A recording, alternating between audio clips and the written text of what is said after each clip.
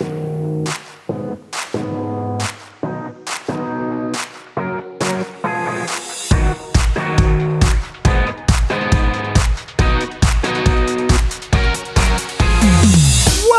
to Punchboard Paradise, coming to you from the heartland of America in Omaha, Nebraska, where we discuss the world of tabletop gaming, the topics that affect the board game community, and give honest and fair reviews to the industry's hottest games.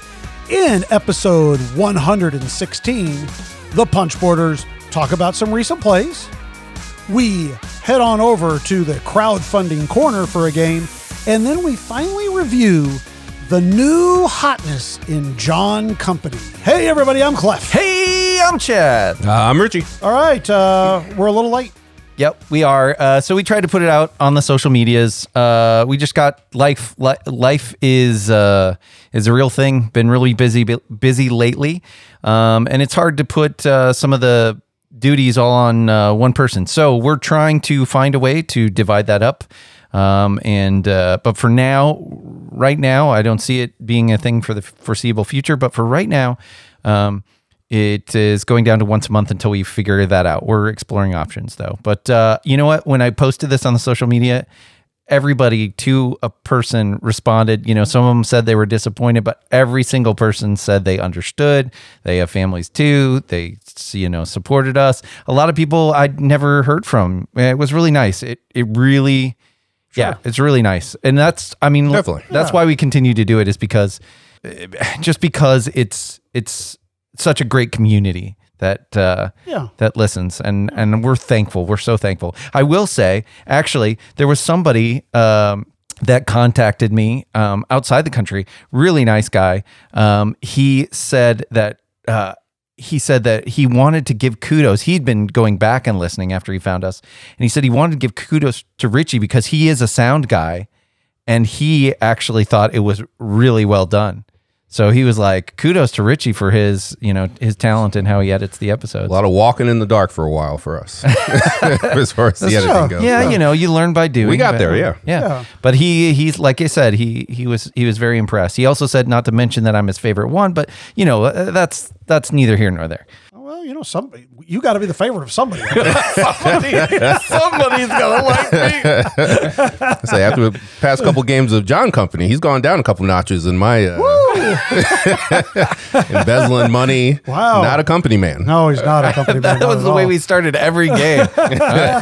Richie would just put his hand in front of my face, and then no, you don't listen to him. He's not a company man. He's salty. Yeah. So for the foreseeable future, we're going to be just once a month, but we'll see what happens. And I think everybody understands, and we're good to go. Mm-hmm. So we talk about some games. We've gotten that's the one thing. There has been a game convention that Clef has been to recently, and I know Richie's got some games played at home. I did get a lot of gaming in last week. That's great. All right. Well, let's hear about it. What have you been playing? I assume this is with the family, yeah? Oh, well, these two games I'm going to talk about, well, one of them was with the family. Okay. But Village Rails, they're both Osprey games that I'm going to talk about, and both have Village in the name. All right. Nice way to theme it up. They both just came out, or? Village Rails just came out. Okay. Village Green, which is the other game that I played, I think came out maybe 2017. But I was on Amazon. I had a little gift card from work. And so it wasn't anybody else's gift card. It was yours. No, it was mine. It was given directly to me. Okay. And I was just looking around. Literally, there's nothing like my collection. I need to downsize even more now. As far as the games that I want to play, I can cut out a lot of games. But anyways, I was just going through, wasn't really seeing anything new that I wanted. And then I saw this just popped up as a recommendation. It was Village Green from Piers Sylvester, which we like a lot of his games. Yes, we do. So it was $10. So I just threw it in the cart, picked it up. And it's a little card game. And it kind of reminds me a little bit of Arboretum. And the way that it works is that you have two different types of cards. You have what they call green cards and then award cards or merit cards maybe. And the way that it's going to work is that the whole theme of the game is that you're all competing villages trying to show off the best garden, essentially. And you're going to have a grid in front of you. It will be a 4x4, but within it, you have a 3x3 grid that you're going to play the green cards to. And on the outside are all the award cards. And on every card, there's 3 different types of flowers that are like up in the corner, like left-hand corner. And there's 3 different colors possibly. So on your turn, you can either play a green card or you can play an award card. If you're playing a green card, which is what you're going to be doing most of the time, you're going to be filling out your little 3x3 grid. And when you place a card in there, the first one, it doesn't matter. You can place it whatever. But the next card that you place, it can go anywhere in the grid. You're not restricted. Like you don't have to play right next to the last card you played. But anytime a card goes next to another card, it has to match up with a feature, either color or the flower type. Otherwise, it can't be played. So it's kind of like a Sagrada-esque placement type a little bit, thing. yeah. And then, so that's how the green cards work. And there's a bunch of different features, like there's trees on there, there's ponds, which will give you points. There's a bunch of different things. And the way that what you're trying to do is try to get the award cards, because those are basically how you score. And there's a full deck of award cards. So it could be like in this row and column. I mean, it depends on where you put the card at, because the way that you're placing the award cards, they'll end up, crisscrossing on each card if you get them all out. But it could be like in this particular column, no tree, like all trees are negative points here. But the nice thing is that you can cover up those award cards as you go. You get 3 just randomly at the beginning of the game, but those can be covered up. And then you also have ones that you can add onto the side. But it is a solid little filler, like little thinky filler. It gets hard placing the cards or where you're going to place the cards. And yeah, I like it a lot. We only played it at 2, but great little drafting thinky filler. It plays up to 4? Yes, it plays up to 4. But on BGG, it says best at 2. Okay. Which I would agree. It's a solid little 2-player game. Go back and forth real quick. That sounds fun. So, yeah, definitely. Yeah, Pierre Sylvester. I'm always interested when I see his name on a box. There's a game that I want to buy, and I was trying to look for something more to buy. So now I'm like, oh, well, I hope that this is there, because I'm there you grab go. it. Yeah, there you go. Okay. What's the game? So that I want to buy? Yeah. I'm going to talk about it here in a few minutes. Oh, okay, okay. Well, Richie, keep with the theme, though, Richie. Just want to keep going. Yeah, right. I want to hear your other Village game. Okay, so then Village Rails, also an Osprey game. Okay. And both of these, production-wise, I just love they just do a great job with their production. Even though these are small box and they're just cards, and there's a couple other production things in there, but they just do a fantastic job. So with Village Rails, in this game, it's also basically a card game. I will say, actually, I just praised them on their production. This has the worst scoring, worst way to score, keep track of score that I've ever seen in a game. You get those, like Magic, how they have the life counters that you can get that are like the cardboard dial up and down. Oh, Yes, the dials. The dials. Yeah. That's what you have to do to keep your score, and your score can get up to the hundreds. So you are dialing in at 80, and all of a sudden you got to go down to 40, and so then you got to spin the dial. It's a pain. Wow. Okay. It's a pain in the ass. Terrible. But Okay. the game is good though. So in Village Rails, the way that works, this is also kind of a grid game. You have a 3x4 grid that's in front of you. You have these border pieces that you'll hand out at the very beginning that have 7, the starting points for 7 different tracks. And then there are 2 types of cards, but you have one deck, and the deck is double-sided. So on one side is just, it will show rails, and they're coming in and out of the card. It's either 2 gentle curves or it's 2 straight crossing tracks on there. And then on the backside are what they call trips, which are basically the scoring cards as well. Trips as in going somewhere sort of thing. Yes. Okay. Yep. And so on your grid, you'll fill out there's 12 turns in the game. You're going to end up placing 12 cards total. But there are, on the outside, you can place the trips. So you can have 2 trips on each line. And then on the inside, you'll fill out that 3x4 grid.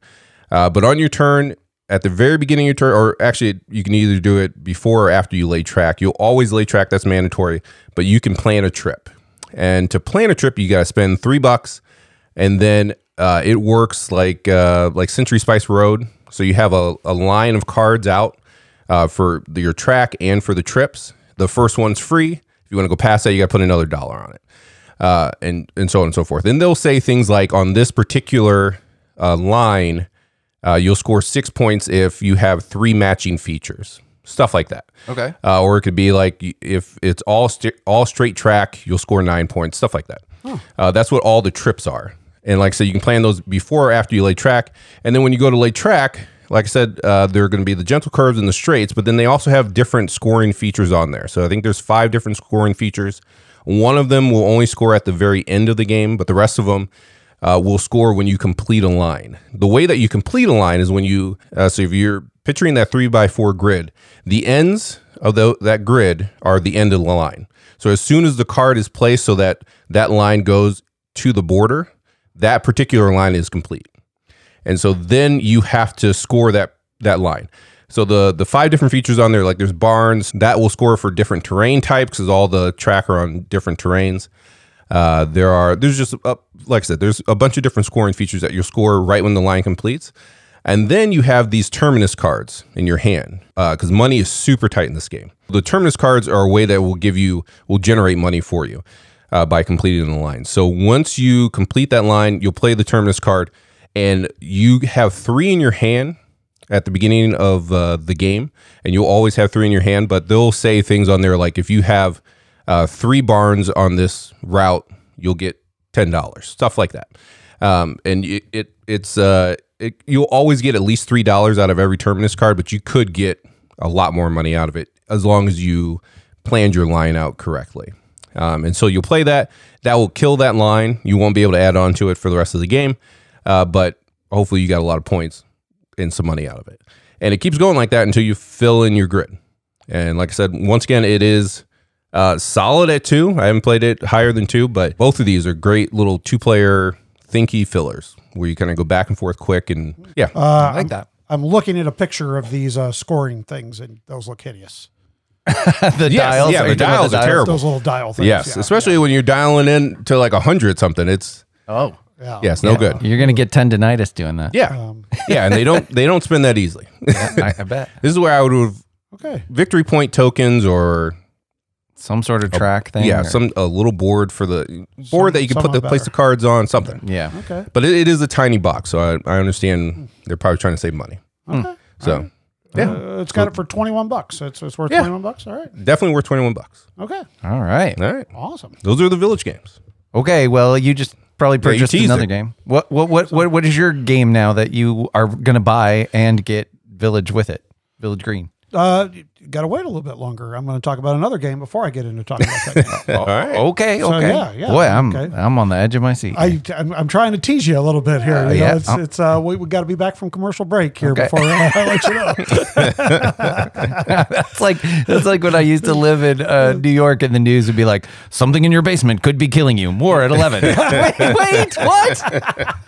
I don't even have a basement. What if I'm not there at 11? Am I going to be dead? All right. What you been playing then? All right. Well, the first game I really want to talk about is a game that I've been excited about playing for quite a while. And it's a very, it's a kind of a game in my line right now. It's a GMT game, and it's called Here I Stand. Oh, yeah.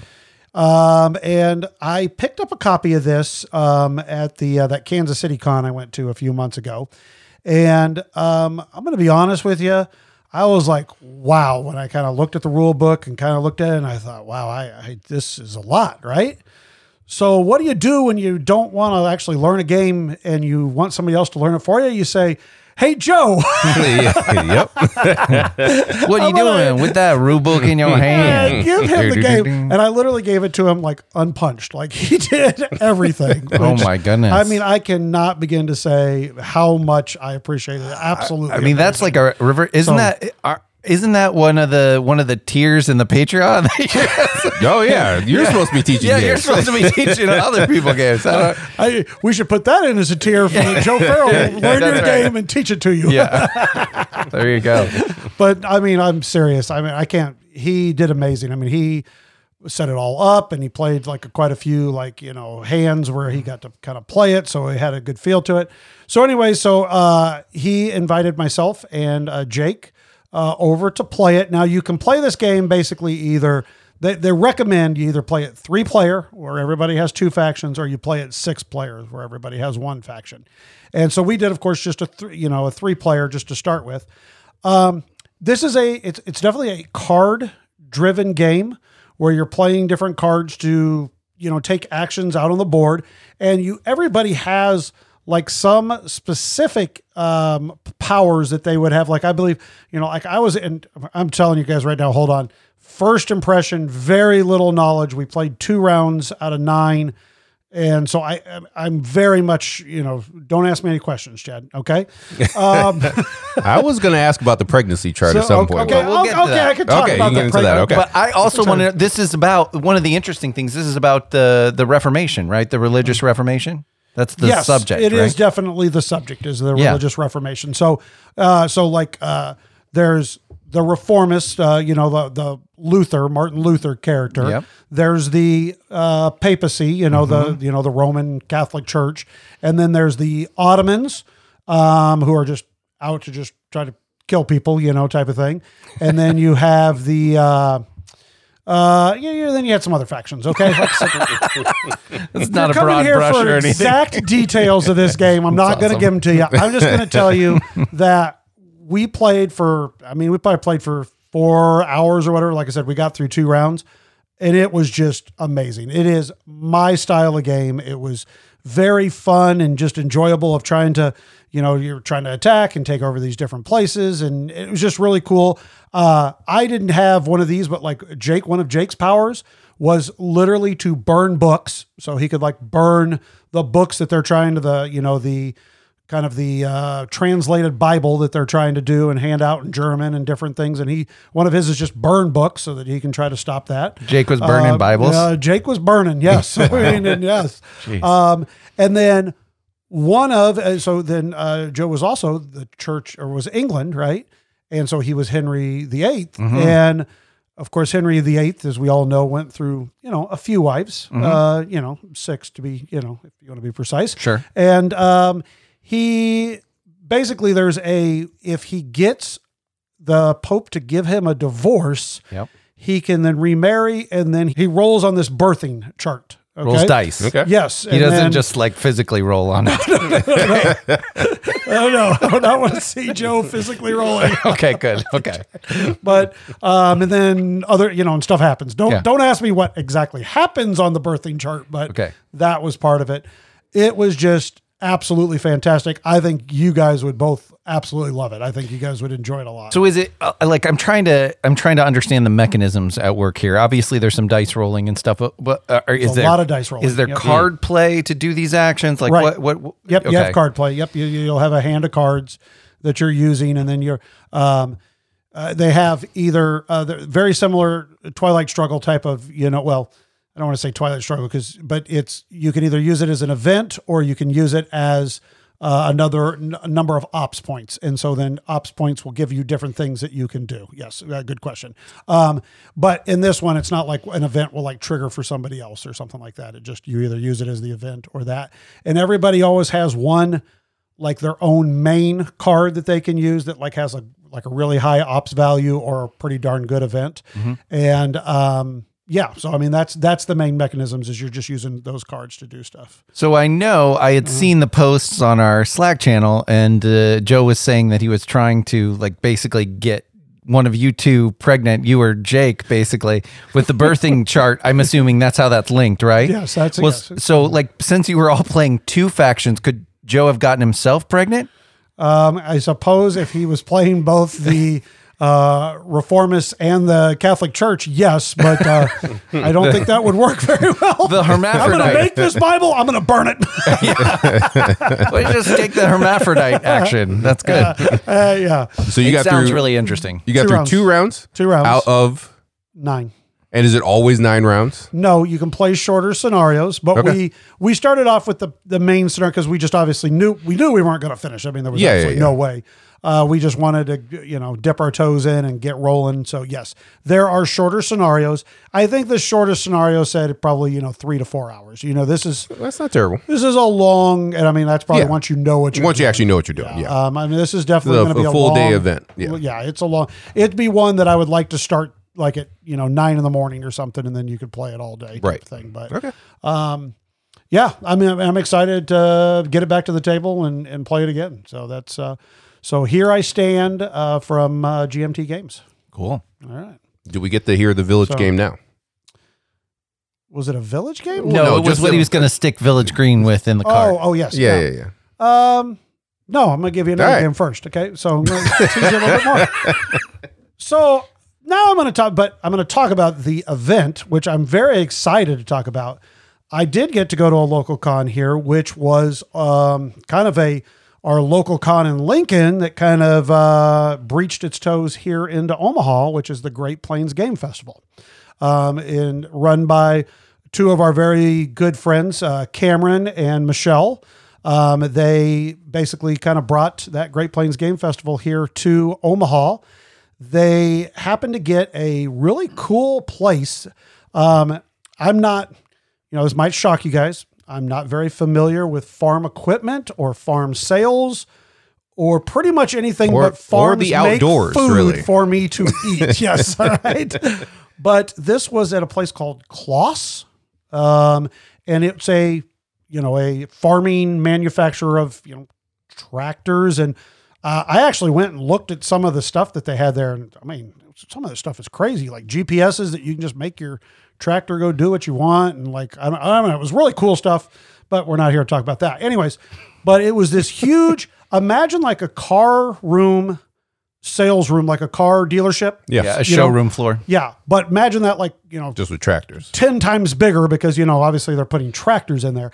But the whole thing was lined with windows, and it was during the day, it was so bright and sunny. It was just beautiful in there. So it was actually a really cool place to play. It had some tables and good chairs. It was nice. They brought a limited library to the event. It wasn't like their normal huge library like they have in Lincoln, but it was, so a limited library. I know one of the themes was supposedly come and play farming games. I did see one table where a guy had Agricola. He had then a whole bunch of other different farming type of things or whatever. But pretty much everybody else was like, no, we're just going to play what games we want to play. Nobody actually was playing farming games. I appreciate, unnamed dude, I appreciate your theming. Yes, he did a good job. Real quick, though, before I talk about the game, I was going to say was I did get a play-in of a game that I would love to pick up, but I am not going to pay $200 for this game, and that is Dogs of War. It's $200 now? It was $200, $300. I mean, wow. the cost of them on there was outrageous.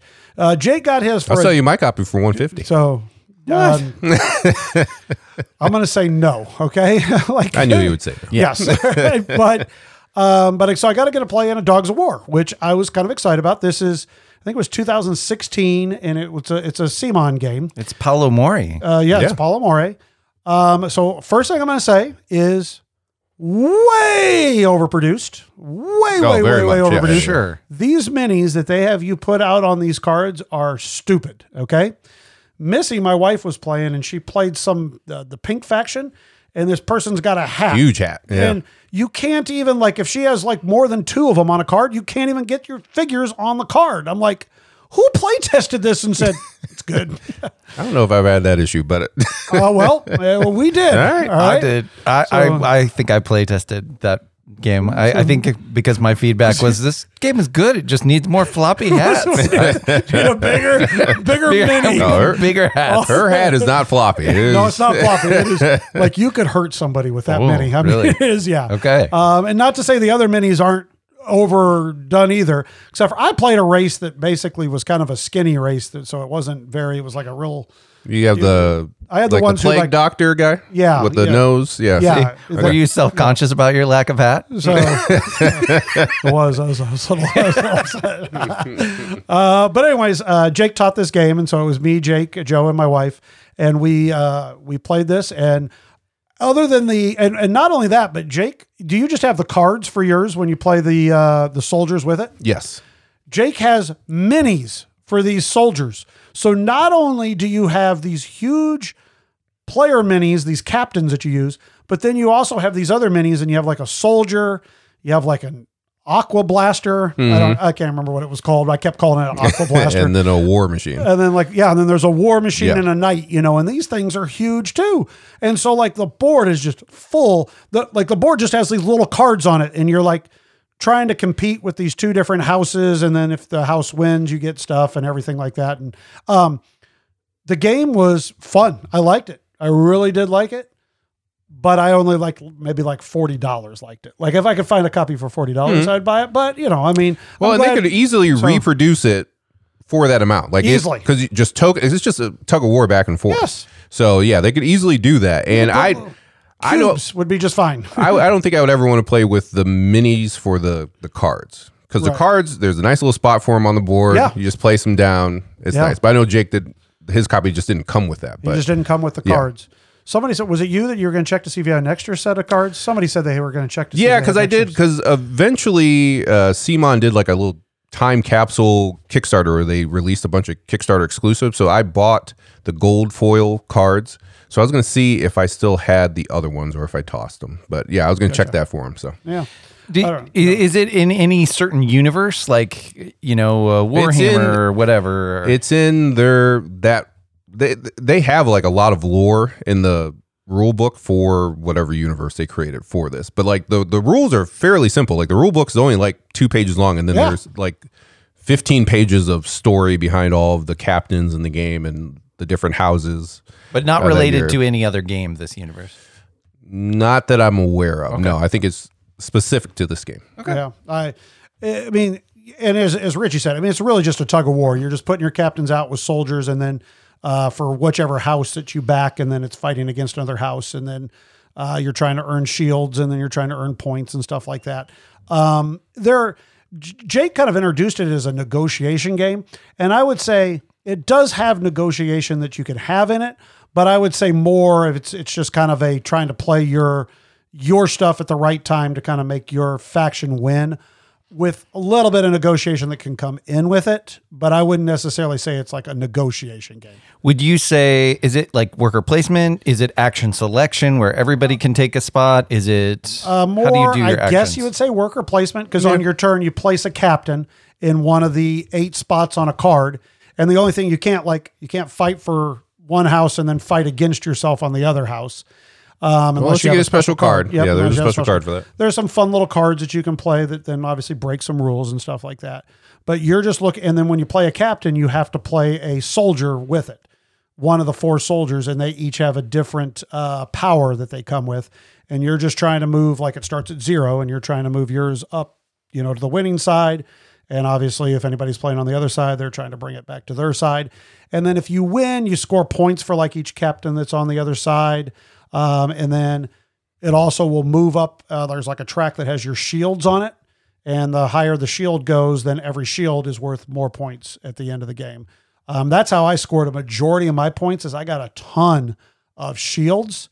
And it happened to be that Joe was playing a race that, like, whenever he won a thing, he could take one of the opposing soldiers that he would get instead of having to pay for it. So like he could take war machines if that was the piece that was over there. And it seemed like Joe and I were always kind of on the same side. Like one time he had 5 of his captains on one card and I had 1 of my captains on there, and that made it win. And I still got like the 6 points from winning that battle against that other, and all I had was 1 person on there. Yeah. So sometimes you can kind of tag along almost with somebody and kind of have them do all the hard work, and then you still kind of reap the benefit. So very interesting game. Like I said, I 100% think this is a game we should have Richie bring over, and we should play this as a 4-player game, because it's a lot of fun. Yeah, I would love to. I'm still, and it's good at 5 too. Is okay. I didn't know. It goes up to 5. Does it go up to 5? Okay. So yeah. This is one of Ben from 5 Games for Doomsday. This is one of his favorites. So Ben's a pretty smart guy. Yeah. So he is. Yeah, some things maybe not. I kid you, Ben. All right. Are you ready? Yes. Tell us what game this is. No, actually, Chad, what have you been playing? Okay, so I kind of jumped into this, and I was kind of talking about the weekend here.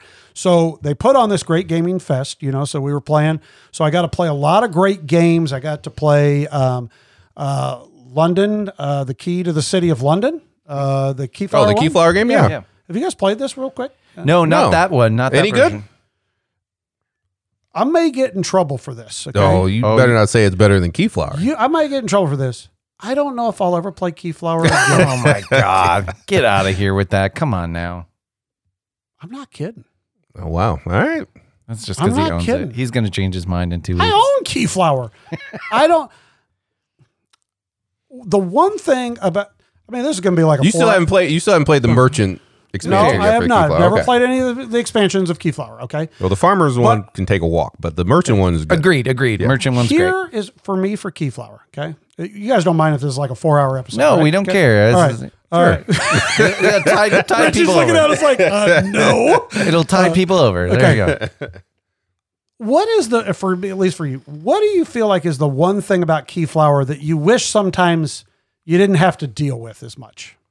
Is that a bad way to put it? I don't Looking know. at the other players. Yeah, looking around the village. table to Okay. see everybody else's Little bit, stuff. okay, So yeah. I don't like it in a Okay. large player game. I get that. Okay. For me, at least, the thing that I dislike the most about Keyflower is dealing with matching up the roads so that I can get to somewhere to do an upgrade. And then I've always got to go to that same upgrade spot to be able to then try to get in there to upgrade a tile.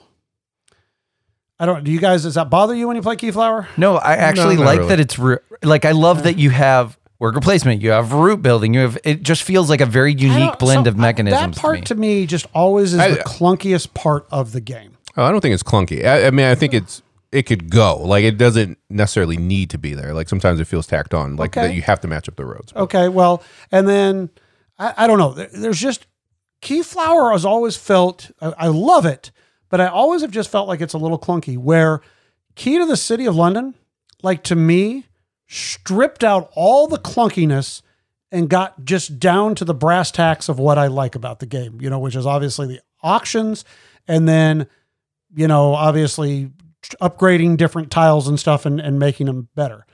In Key to the City of London, you no longer have that. I've got to, go to a certain tile to then upgrade stuff. You just simply go straight to a tile and then you have an action that you can upgrade it. Okay. And I tell you, I like this for a couple of reasons. Okay. And the number one reason is if you think about this, when you upgrade a Keyflower tile, you open it up for then anybody to come before you and put just one meeple on there and be able to activate it, right? And they get the choice of what meeple they want there, right? Where in this one, if I go to upgrade a tile, and let's say I go put a red meeple on there, now I flip it over, and so now it's upgraded. Well, now if anybody else wants to come over and use my tile, they've got to put 2 meeples on there, and they have to pay the currency that I want them to pay. And I thought that was much better than the original on how that goes. Okay? That sounds interesting. And now there's still these things where these connecting, like there's these 6 connectors that you just lay on tiles, and then different tiles will do different things with those to score you points and stuff like that. But I just really felt like it was just more streamlined. There are no more green meeples, which I kind of miss that because, I mean, sometimes that's kind of, you get the first green meeple and nobody else has one. You can kind of lock something out, Yeah, I like that. Which I do. I did miss that. That might be the one thing that I kind of missed. But otherwise, I just thought it was just more streamlined and just like I said, down to that brass tacks of what I'm looking for. I'll be interested to see, and I wish I would have just had you guys play it before I've made this big announcement that it was a Keyflower killer for me, because then your mind's a little different. But I'm telling you, I really liked it. I really liked it. So I'm up for trying it. So you're gonna buy Keyflower, or the Key to the City of London is what you're saying. I already He owned already it. bought it. He bought it at I bought Great it for Plains. like $5 or $10 or something. I was like, you can get it for like $15. Yeah. So this isn't the game that you were gonna put Village whatever in your No. You distracted me. So then so still got more to come. You're about to talk about 4 games? Oh my God. I'm making up for all those times Chad added one. Blame Chad. All right, I'm moving on. So great event, played a lot of great games. So towards the end of Saturday night, though, I was getting a little, I'd played, like I said, I'd played Key to the City of London. We'd played La Plateau. Joe brought his copy. Nice. Nice. Got to play John Company. We played Dogs of War. We played a game of the Estates. But for just real quick, for those that haven't heard, La Plateau is a trick-taking game with area control in it, just right? Yes. Yeah, okay. I think we talked about it on the Yeah, show. we did, but I just want to make sure if somebody's tuning in for the first time. And just still a blast. I really enjoy it. And so played a lot of heavy games. So I'm talking by about Saturday afternoon, I was like, okay, I need a little bit of a break, right? So Missy had at one point went over and and I played 2 games of PAX Ren with Joe Farrell to start the day off with. Nice. So I was like, all right, I've had some, so okay, maybe I need a little party game in me, right? So Missy's like, hey, I just got taught this great party game earlier this morning, and I want to come over and I want to teach it to you. And I was like, okay, all right. So we gathered everybody up, and she said, well, it's going to be better at 6 players. So I went and found, if you remember Brandy from PPCon. Yeah, sure. With Cameron. So I grabbed her, and then I found another person, Sarah, who came over. And so we had 6 of us to start with. So I had me and it was Jake, my wife, Joe Farrell, and then Brandy and Sarah. Oh, no. And so Missy starts explaining this game. And Joe kind of looks at her and goes, I don't understand. So then Jake goes, okay, Joe. And then Joe goes, you care if I bow out? It's a party game. Joe does not like party games. I said that to Missy. I said, I don't think Joe would. So Joe's like, I'm gonna, they think he went and played Giant Carcassonne or something. So he did. So anyway, so then we grabbed somebody else random or whatever, right? So anyway, so we playing. And are you ready for the game? I've teased it so much. Nobody's listening. Phantom Inc. You know why I know this? You know what? Let me tell you why I know this. Why do you know this? Because Joe, I would tell everybody you should check it out because I love Joe and I think he's a really great writer. He has a BGG blog called The Ogre's Cave. So if you're on Board Game Geek, you can look up Joe Farrell, The Ogre's Cave, and you should check it out because it's a good read. So anyway, he had told that story about how he's like, I don't want to play a party game. But I want to hear about this game though because I've heard a lot of good stuff about Phantom Inc. So yes, now you both have obviously played Crosstalk. So for anybody who has not played Crosstalk, not a big deal. But a reference that it has some similarities.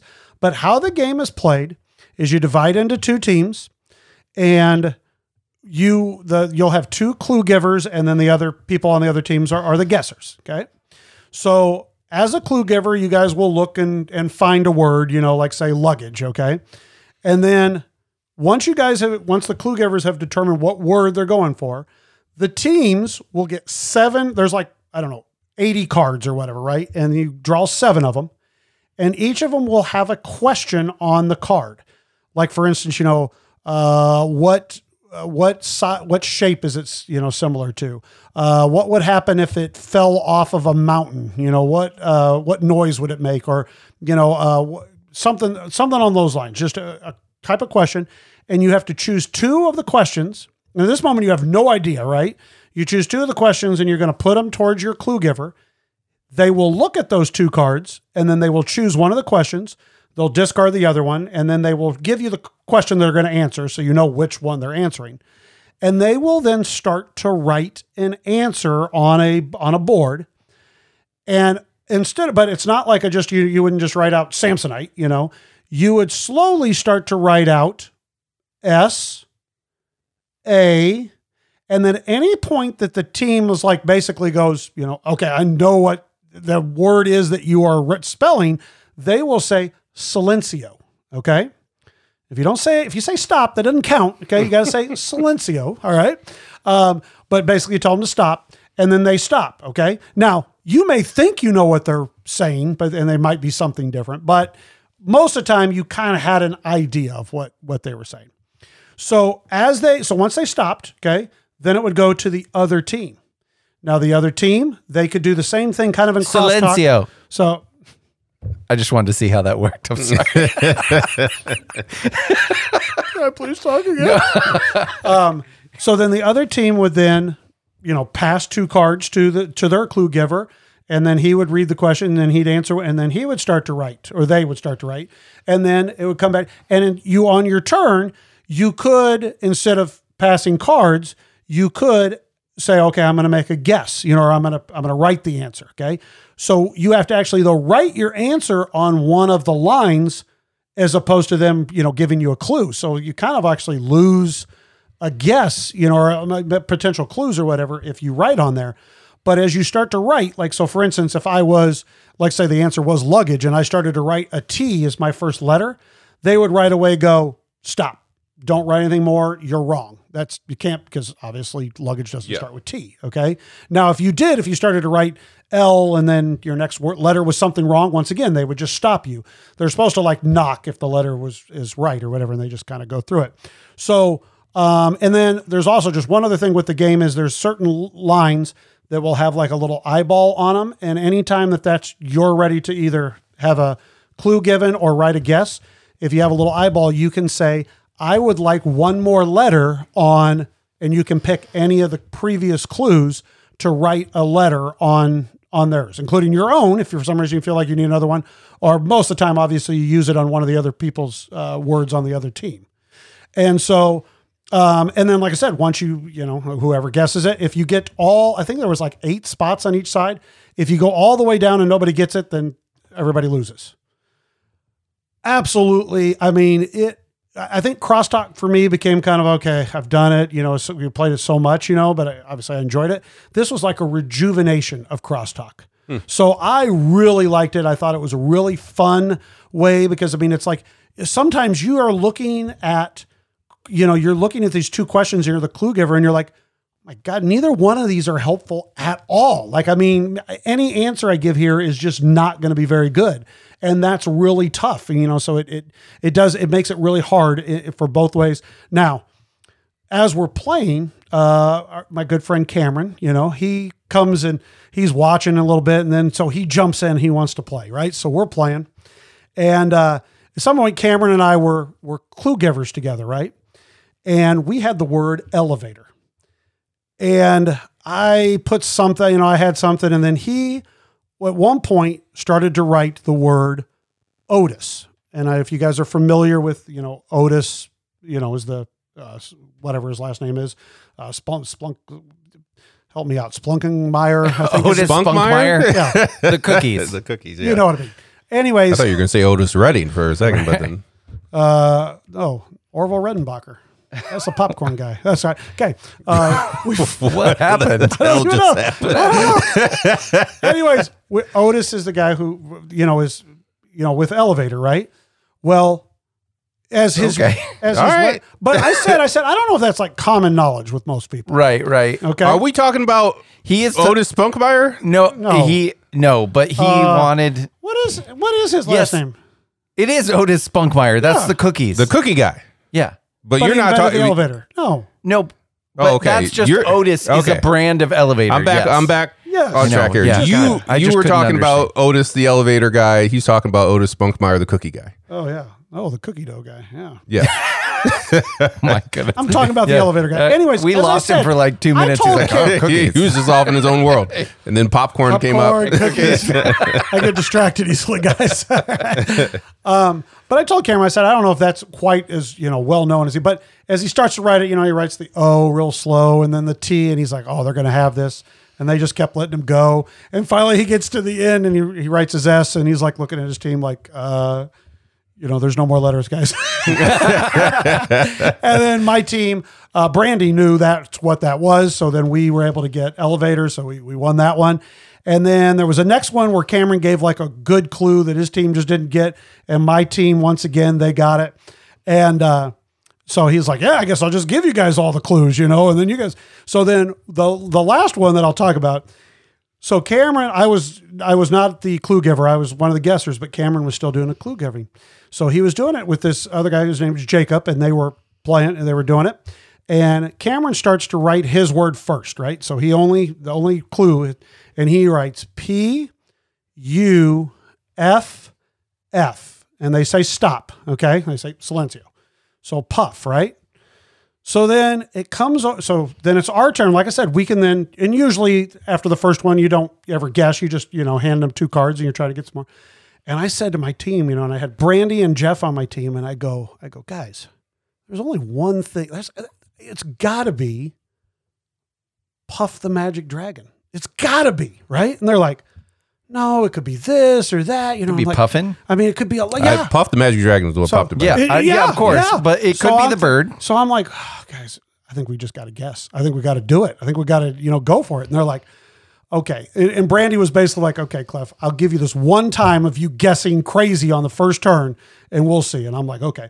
And of course, as I go, I'm going to guess. Cameron goes, "You don't know," his, little smugness. Like, there's no way you know this. And of course, so then I start and I write the first letter D.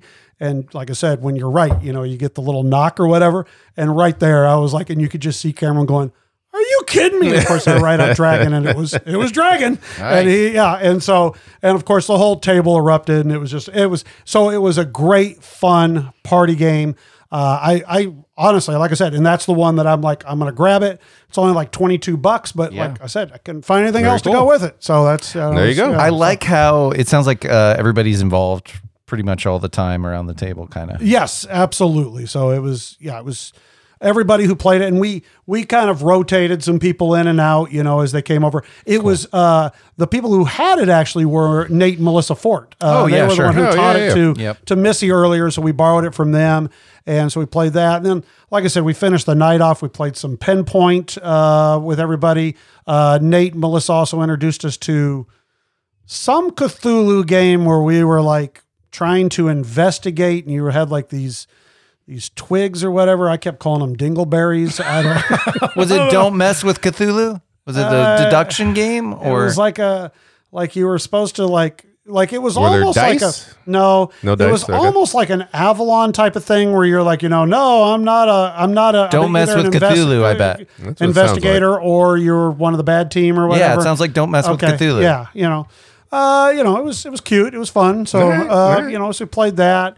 And then we finished the night off with Missy really likes the game Awkward Guests. I don't know. Yeah, if you yeah, guys yeah, know that's anything that about Clue it. game. Okay, It's it's like basically like Clue on I'm crack. really bad at that game. Not as bad as me.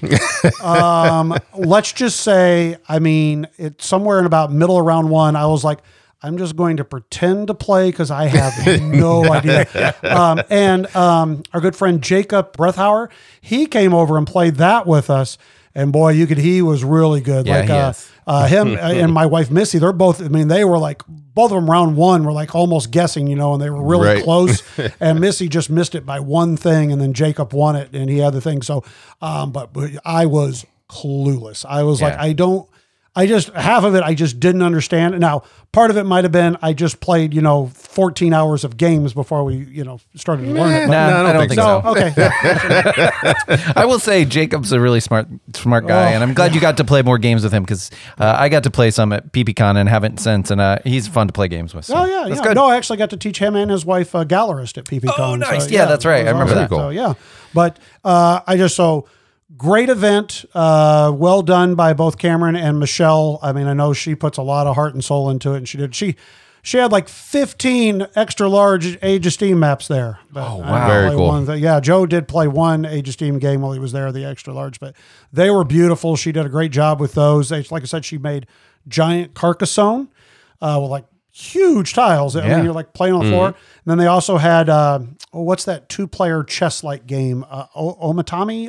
Onitama. Yeah. They had like large of big one, things of that, so, and I think somebody gave, I didn't say she made these things, but, Right. the different people loaned it to her. And I think she said there's some more stuff that she has coming for the actual Great Plains. So, but she did a tremendous job. There was, like a little snack bar there. It was nice. And, so anybody next year, if you're interested, definitely worth it. And obviously a little free plug here for their events coming up in March for the Lincoln one is coming up in March, Sounds and we will be there. So All right. With our we- press passes on? we will be there with, All right. with our press passes on. Okay. And we'll be there to play some games and hang out and do some fun stuff. And as we always usually do, we'll do a little live recording there and get to talk to Cameron and Michelle and all that fun stuff. All right, I'm done with the Clef portion of this podcast. You just talked about 10 games. It's exhausting. Chad, what have you been playing? I don't know. Well, okay, so Clef probably wants to go to sleep for a second here, so we'll let him because I played a game with my family that was strictly for my family. Marvel, what? Nope. Although I do have some of those, but no, this was for my wife and son in particular because it was called Dog Park. and that's a new Kickstarter that just funded. It's a pretty light game. You are basically dog walkers, and you are walking dogs through the park, and then trying to have a great collection of dogs in your kennel. Is it a Kickstarter? Yep. I think I'm thinking of a different game. It has been a Is there another Kickstarter. dog I mean, game from AEG? no, it's not AEG. It's not AEG. What's that dog game? What dog game? They have a cat version and Dog Lover. Oh, yeah, Dog Lover. Yeah, we played that and Dog have Lover. that Yeah, too, not and I've talked about not that. Dog Park. Okay. No, it's not Dog All Park. right, continue. Okay. I will. Yes. So anyway, we played Dog Park, and it's from Birdwood Games. So yeah, it's a Kickstarter. It's from Birdwood Games. Lottie and Jack Hazel are the game designers. But anyway, what you're doing is, I think it plays 4 rounds. There are breeds, right? And they're out on the board of importance. You're going to score points for having the most of a breed, basically, at the end in your kennel. You're also going to score points by getting certain cards. You have like objective cards that other people can't see necessarily, and you'll have an opportunity to try to score those. Then the one thing that's kind of interesting is you bid with points on dogs. So you have these little dials, and you're going to turn your dial to how many points you want to bid on a breed out there, and then you'll set your dog walker there. And if somebody else sets one behind it, you better hope that you bid more points than they did to get that dog. You're going to do that twice in a round, but I thought that was kind of an interesting wrinkle that's a little bit different than some of the other ones. Otherwise, you always, if you didn't get it, you're going to bid one to take any other dog after that, like if it's contested and you didn't get the dog you wanted. So anyway, you do that, and then you walk through the park, and that's sort of a Glen Moore style walk through the park where you can go leisurely and get all these different things, because when you walk a dog, because that's a second stage, you have to pay the resources like a rubber ball or a stick or something like that to be able to walk the dog. I don't know how that works thematically, but you have to pay those resources, and then you get to walk the dog. And then you walk through the park, and you're going to be picking up resources or points or different things.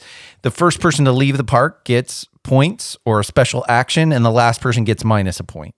So you kind of balance out, like, taking more stuff, obviously. Is it like Clinic? Is there any dog poop involved? There is no dog poop involved, unfortunately. And that's why I Not didn't. very thematic. No, I There's didn't. nothing but I mean, piles at of dog least poop Dungeon Pets has poop, right? You know what I mean? That's what I just got a glare because I said, like, this really does. I'm not in the theme because I haven't stepped in poop once. The fur is not like everywhere that I turn. So and Stephanie No just dog kind of fights? glared at me. Yeah, no dog fights. But that was, so this is kind of like. This is kind of like Wingspan for dogs too, because at the end you're going to score for different things, your objectives, also the breed stuff that I talked about. But like at the bottom of the card, they tell a little something about each breed and all that kind of stuff. But honestly, though, I was hoping it was more like Wingspan, because I was like, okay, my Doberman could probably eat your Shih Tzu, but nobody, they didn't allow for that. Like I was trying to do that, but. So no Wingspan stuff there, but it's a beautiful production. You've got like nice game trays in the shape of a plastic bone, and you've got little squeaky toys and all that stuff. Right. And so I would say super light. Clef, you would not like to play it at all, but if you have somebody in your life who likes dogs, even the Kickstarter version is actually pretty affordable from what I've seen. So, so for us, everybody really liked that game. Now I think it's best at like 3 probably, because you want to have that bidding interaction and stuff like that. It does have I think it even might have a solo version where you can place a blocker or whatever and stuff. But in my opinion, it's perfect at 3. Okay. So we played that, and the family really, really enjoyed it. And Stephanie was like, "This is something I'd like to play again and again." So it's nice. The missing dog poop seems like a very that's I'm That's a hoping big miss. Crossing my fingers for the expansion with dog poop and Shih Tzus getting eaten. Real quick, speaking of dogs, Yeah. I mean, they had a live dog in Annie last night. Oh wow. Like came out and and I was surprised because obviously it's loud while they're up there singing, and and they're the dogs that they do are I'm about to say refurbished dogs, and that's not what I mean. Oh my God. By the way, Clef is talking about he went to Annie the musical last night. For those I'm trying to worry about you a little bit, buddy. You're just all over the place. What do I like? Dogs that were set to go to the pound. Rescue and, dogs? rescue type of dogs. Yeah, don't refurbish a dog. We put a new coat on this one. Yeah. Brand new springs. Oh boy. Maybe we should go down to once every 2 months. So the other game that I got to play with our friend Josh, by the way, was Endless Winter. Speaking of Kickstarters, right? Like this one's fulfilling all over the place. This is like a huge thing. I think I saw it at Great Plains. It is big. Everybody's on top of this Endless Winter Kickstarter craze. And this is Stan Kordonsky, okay? So he's the guy that did Rurik, Rurik, Dawn of Kiev, and some of those. Yeah. You don't know who that is. Anyway, so this is one of those that's mentioned in the same breath as Dune Imperium and Lost Cities of Arnak or Lost Ruins of Arnak, excuse me, because it is one of those deck building worker placement games where you play cards to play out certain things. I would say of all of them, this is the most. It almost felt like the most Feldian because there's a lot of different, almost mini games, sort of, if that makes sense. Because you have different like there's a track to work up. There's also an area majority. I'll talk about it in a second, but it just felt like there were a lot of different strategies, sandboxy strategies you could use, and so it was different that way. Now this was purchased by Josh. Yes. Right? Okay. Yep. I think you played it online with him once. I think is on Yeah, he did say that, yes, because I mixed up this game when Okay. he told me about it, and then he said, no, I played it with Clef online. Yeah. Okay. You weren't in that game. I was not in that game, no. Okay. So it's interesting. This is old, right? I mean, that was. It's been a couple years I feel at like least. that was like I had COVID when I played it or something. Yeah, that could be. Yeah, it could be. Yeah, I mean, if you were on Tabletop Simulator, then Yeah. that had been during the height of Yeah. COVID. Yeah. So. So. Okay, sorry. I'm trying to remember now. Sure. Okay, go ahead. Yeah, so in this game, you have a deck of cards because it's a deck builder, and you have some workers as well. You have a chieftain who gives you a special ability, basically. So when you go out and take one of the actions, you can do special abilities, or you have your regular kind of workers. So it's slightly asymmetrical. And basically what you're doing on every turn, you can place a culture card, which a culture card at the beginning of your turn just kind of gets you an ability. It's not a worker placement thing. It just usually gets you a sort of ability. And then you can play another card, which is usually one of your kind of worker cards. You have a hunter, and basically your hunter has so many worker points almost, and you would go out to the spot and you have a host of actions that you get to do. If you're first in that spot, you get an extra bonus action basically, but then you can choose from some other actions, and as long as you have the resources or the worker points to do it, you can do it any number of times. So one of those things is like hunt, and you have cards out. And if you have a hunter card, he gives you an extra ability. And your chieftain, if you use your chieftain, they give you a certain thing that they're good at as far as an activity.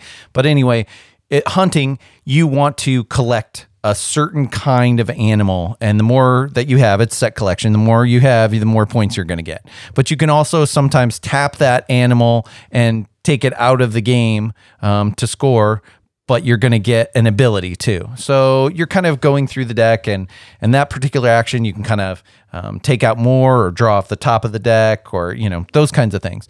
Then you also have kind of an elder or a chieftain action where you get to take one of the elders, the hunters, the builders.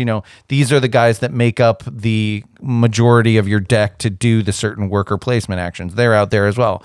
Then you have another action, which is kind of like builders, and you're building out on that area majority. So you're trying to put out towns and huts, and those will score you at the end of each round, basically.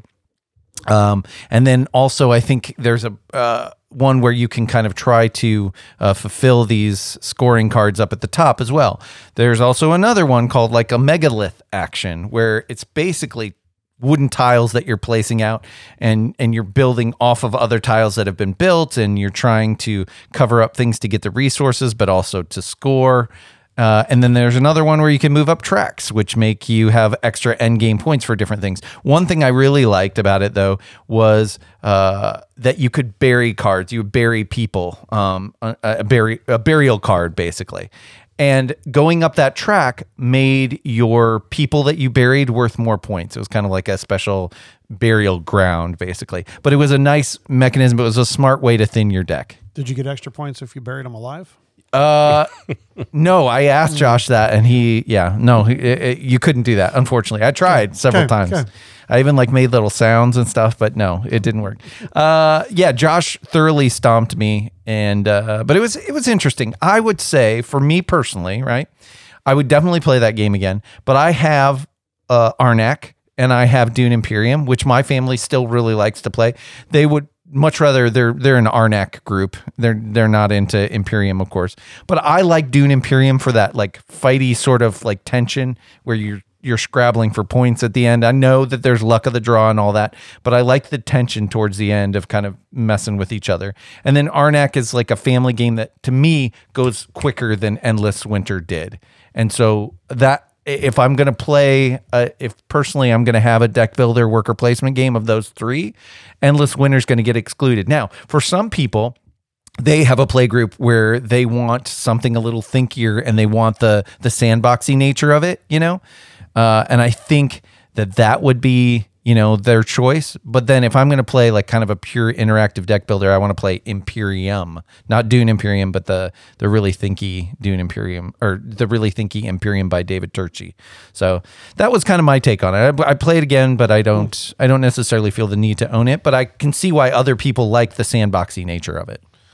I played this a couple of years ago, different Clef back then, and you were delirious too. Yeah, probably. But, I don't remember being all that smitten with it or whatever. Mm-hmm. Now, granted, it's tough for me on Tabletop Simulator sometimes, but now I hate to say it, but it just nothing in what you talked about sounded interesting to me. It sounded like the same old from every game. Yeah, I don't think it would be one that you would enjoy.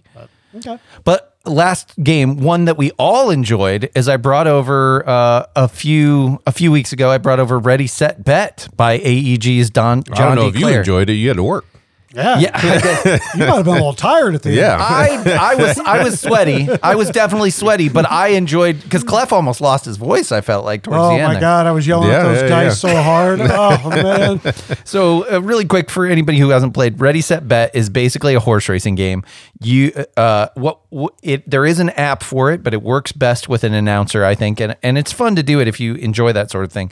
But you've got a racetrack and you've got horses that are numbered, and you're rolling die. And every time you roll a die that corresponds with that horse, you move that horse forward. And if you have rolled it 2 times in a row, it jumps extra spots depending on what that number is, because, there's obviously some statistics in how often numbers would get rolled. So anyway, that all balances itself out. But as you do that, players have these betting tokens, and they're slapping them down on who's going to take first, second, or third, or different colors going to cross the line at a different time. And once 3 horses cross this little dividing line, which isn't the finish line, everybody has to stop betting. Also, if a token has gone down, nobody else can usually place a token there, basically. So people are kind of slapping down and yelling for the horse that they're wanting to win and that sort of thing. And it could be a really raucous, good time, I think. It plays up to 8. It says 2. I don't know why you'd ever play it at 2, but no. it plays up to 8. And I think, that is totally fun. How does the app work with it? I guess since we just had you it just gives you numbers, basically. It's just generating numbers, just right? Announces numbers, and then one person has to kind of push the horses. at that point, So. Which actually, that might be nice, not having to roll, keep track of that, and move that. Yeah. So almost like that. It was a fun game, but I'm just thinking to myself, if you could even almost have an electronic version of it where the app just did it, and then that way everybody could, and it moves the horses, and then that actually. I want that. Okay. I just think it's kind of a fun, raucous, good time, and every round you actually get to choose from some ability cards too. So you might get a Snake Eyes and Boxcars card, so you get money, money in betting. I might have missed Chad's little though. Oh, look at there, 3's out there. Oh, here comes 3. Oh, 4's moving again. Here we go. I love it when Cloud's like, what is wrong with you, 4? Roll a 4. It's definitely one you want more the merrier. More the merrier. Yes. And So we played it at, I mean, basically 3. There were just 3 of us actually betting, and another 5 people betting at the same time. That'd be crazy. You'd be wanting to slap things down early and go. Yeah. No, a good fun party game for sure. Yeah. Yep. So like Finn is having friends over Saturday night, and he's already requested that I do that for his party. Nice. That is very cool. Yeah. Very cool. All right. Well, that was a lot of games. Richie, I feel like we'll probably cut out your whole section. if I'm being honest. People, let me know if you hear me. Oh boy. Well, okay. So we're on to a little crowdfunding corner. You got it.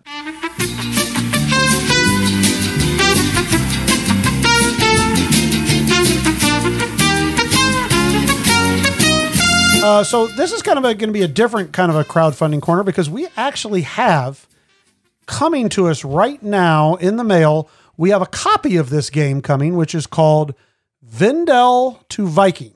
Okay. Mm-hmm. It is from Ion Games, and it currently has...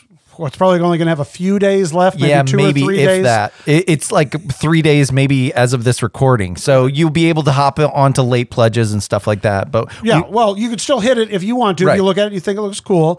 But we're going to kind of give some reports on it and throw some stuff out onto our normal social medias after we've had a chance to play it. But it's probably going to be after the Kickstarter, but there'll be late pledges. So Jess said, people can get on those late pledges. So I don't know, Chad. I don't even know anything much. It's a precursor to PAX Viking. Right. It's a prequel, basically. So you're just kind of creating the history. Like a family tree. It's exactly right. In fact, I think you have a board with a family tree. Yeah. And so it's basically prior to that Viking area. It's prior to that Viking era, and it's going to kind of, each turn is going to be like generations of your family, and you're competing to have strength to be a leading family when you get to that Viking area. Right. And I think it's meant to, you could even slap that together. So you've like built up your family, and then you go play PAX Viking afterwards. Right, even. Exactly. So that's which is a really an interesting idea. Yeah. So, I mean, so especially anybody out there who really liked PAX Viking, you have a copy of PAX Viking, this would be something good to look into. I almost think of it as a role player. You know how like obviously role player was just the base game of just rolling all the dice, but then they made something where you could then use that character to go on and do something. This is almost like kind of a backwards of that. So I'm interested. Like I said, it's in the mail on its way to us. So as soon as we get some things played, we'll kind of let you guys know, and then maybe kind of talk about it maybe in the next podcast too. But so maybe you put down like $1 and then you can, decide after you listen to us what you think. Yeah, absolutely. So. Okay. And that's Vendel to Viking by Ion Games. And Jan Menker. Jan Menker. All right. It's time to do a review. Woof. Woofy woof.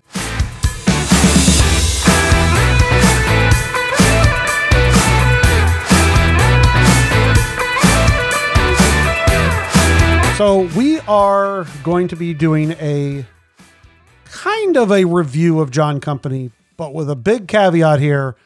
We have not played even close to all of the stuff that possibly comes in the box. Yes. Yeah. So we've played, I'd say, we've played probably more games than we usually get in of a review. But again, this is this is a Cole Wehrle game, and there's a lot to discover. There's a lot to figure out.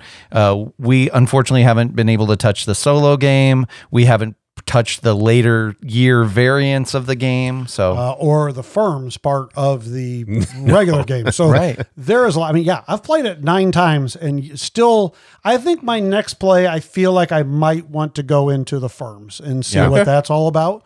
Because, a little spoiler alert here, I wanted to at least have the company succeed one time before I moved on. So you cheated. And I didn't cheat, but a little spoiler. We did it the other night, okay? All right. On Slack, you said, I did it. You really took a lot of the credit. Yeah, that's true. I saw Brockman jumped in there with the Wii. Brockman didn't do anything. I did it all. So I did what you would call the alpha quarterback here. I'm like, okay, here's what you're going to do. Here's what you're going to do. And this way we're going to win. All right. Hey, Brockman still won the game. Okay. I didn't care about who won the game. I just wanted the company to see succeed. the company succeed. Yeah. Yes. But anyways, we're going to get to that. First, let's talk a little bit about what John Company is. Okay. John Company's second edition, Second which edition, is a yes. beautiful production, I might It add. is a very beautiful production. I'm a little sad I did not get the metal coins like Chad did, mainly because you can't tell the coin difference in the. No, I think So. you can order them. You can later. The cardboard coins are a little bit difficult to tell some of the color differentiates. It's not horrible, but it's just it's hard to see on the table. And we've been playing with the metal coins, so it's a little fun. They're nice. But okay, so what is John Company? Well, John Company is at its heart, it is a negotiation game. Okay, as players, and you can play this. Really, you can honestly play this 1 to 6 players. You are going to be kind of families that have jobs in this company that is obviously trying to make the money. The company's trying to make money and it's trying to show that it's making money so that it stays, in business. But as the families, you are kind of trying to put your families in the right positions to kind of get a little bit of a kickback from the company so that obviously you make your money and then eventually want to retire what they call, your pensioners, so that you can kind of put them in these, what they call prizes, which is just really nice, mansions, I guess, to live out the rest of their lives. And so that's your main way that you're making points in the game. So it's a different type of game than honestly I have ever played. And I think, when you talk about a game like Endless Winter, you're like, okay, yep, I understand all those things. This is so different than whatever it is. So it's really hard to even kind of explain to people, okay, what do you do? Because if I just sat here and read to you the sequence of play, that's not going to help anybody out there. So I'm not going to do that. Okay. Right. I mean, because I would even say like this game is a business simulation, negotiating, role-playing war game. Ooh. Yeah. I mean, I can't argue with that. Yeah. And I think that's spot on. Yeah, and I'll tell you, you can have games that are so we've had some games with the three of us in them where we're like fighting with every ounce of I'm not doing anything for the company if I don't get a kickback type of thing. Right. And like I said, then the other night I played a 3-player game with Brockman and my wife where we just did everything. I don't think we traded a card in the entire game. We just did everything to try to make the company succeed or whatever. So I think you can play it multiple different ways. So, I don't, it's a hard thing to say. So I don't think we really want to go over a rules overview. You're going to play rounds. You kind of go through different phases, and each one of the different characters or whatever will kind of do have a certain action that they can do. And like I said, then the object though is still to have your family to score the most victory points is how you win. And that different things will happen whether or not if the company will succeed and make it to the end or whether the company fails and then the game ends immediately at that point and then you score points there. So, yeah, Cole has a full teach video. It's 2.5 hours if you want the full teach. And then he also has with Heavy Cardboard, he did a 4 or 5 player playthrough where he taught it up front a little bit quicker. 4-player, yeah, I watched it. Yeah. He does a nice job. I mean, obviously he designed He's the game. designer. Yeah. So he agreed, and he said to Edward, the only reason he's going to do an upfront teach of the game was because that's Heavy Cardboard does. The last 2 times I have taught it, I have literally told the people that are playing, I'm not teaching you the game. We're just going to start. Yeah. And I'm good. Because if I go into talking about the president of Bombay is going to have to roll dice to do this and this and this, and then we start to play, you're not going to remember by the time you get there anyways. It's just too much up front to take in. You got to have a rolling start to get into the game. So I have now just learned, you just start and you say, okay, here's what we're doing. And then, and so you almost in a way do have to alpha it. But that's what, Cole said is really, if you have somebody who knows how to play it, then they can just be the walk game everyone master through, and move everyone through it. And then the next time you play, then they've got an idea, and then they can. Which the nice thing is, it's procedural, so that works pretty well for a first we game. Go through this, then we do this, but like so many of Cole's games, it's never going to be a game that you just want to play once, because you need to kind of get your feet wet, understand it, and you get to understand the procedures every time. I would say one of the things that's most important to know is that everybody in the game is going to get some starting resources and have an office. And then those offices do different things, and those players get to start negotiating based on what those offices can A, do for the company, and B, possibly do for the other players in their offices as well. Right.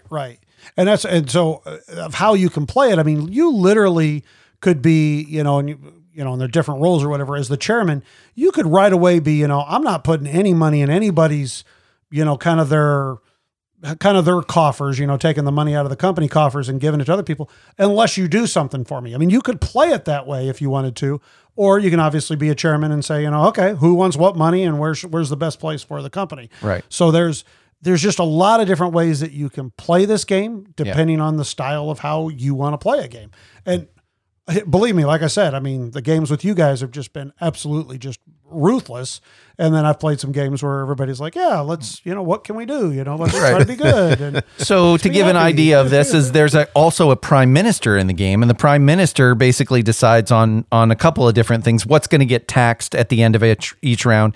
And the prime minister also is going to decide what laws get enacted, which is always interesting.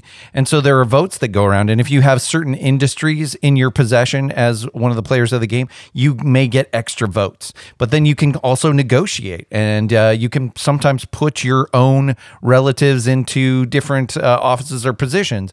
But that's called nepotism if you do that. And so the only way to get around that is people have to agree at the table. And sometimes you give your card out to other people, say, this is my nepotism card. I will agree to let you put your dumb cousin in an office and, not say a thing about it. If you put money into my coffers so that as Minister of Trade, I can get stuff over here going into this part of the country. And right.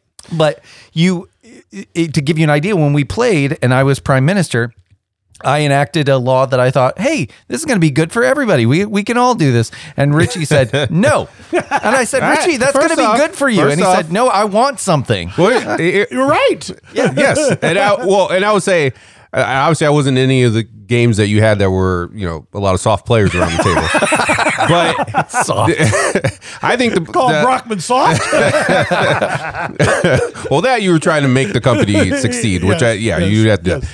But I think because there is some role playing to go in this game for sure. Yeah. And you need people who aren't wallflowers, who are going to throw some personality into the game. And honestly, the law that Chad had put up was good for everyone. But since he's a prime minister, if it passed, he gets his beak wet a little bit. And I was the one who had the votes, and my beak was very dry. And I wanted my beak wet. So, and you just, in this game, you have to find out whatever power you have and force it on the other players if you can. No, I totally agree with you. I totally agree. That is, and to me, that is what is going to be the best part of this game is you are going to have, it's great for us, but what's in it for me? And that's always going to be the thing. And honestly, the games I've played with you guys, that's what's so cool about it is, how are we going to do this and still make this company survive?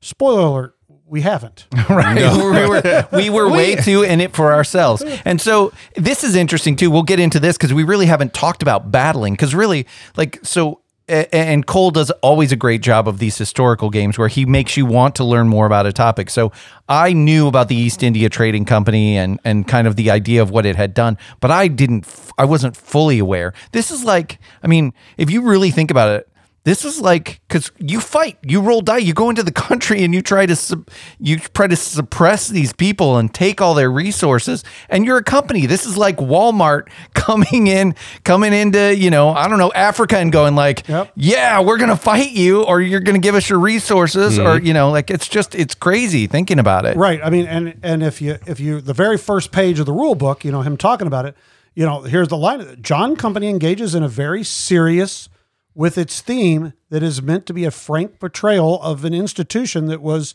dysfunctionally as it was institutionally. It was influential. This is a dark theme. Yeah. And unfortunately, yes, it is part of it's part of, not our history, British history and the world history. You're not kidding. That is literally, it's like if Walmart had its own army that then it went into countries and just said, it went into China basically and said, these 100,000 people are going to work for us or whatever, type of thing. Yeah. That's exactly now, to be fair, what it was. our army was never good. Well, we did not understand how to build it up first. Well, okay, but did I tell you how to do it and you ignored me? That's what happened. No. Last time we played, we did not attack the first round. You didn't say anything about attacking in the second round. Yeah, I said only attack one place and then we attacked But see, once two. again, that was just for him. He was the president of that area. That's the whole game. I agree. So, but that's you have to take that into account, right? Like, so that is part of role playing. So I think if you get into it and you're excited by the role playing, just remember you are role playing some pretty despicable people, and you have to understand that. So I think, quite honestly, it feels a little bit like Tammany Hall, let's get these, let's kick these people out of this sector and let's beat up these people, there's, when we do that, we have a little bit of that and some negotiation and stuff. So it's knowing that that's what you're going to get into. So I think that's an important thing to know with your game group.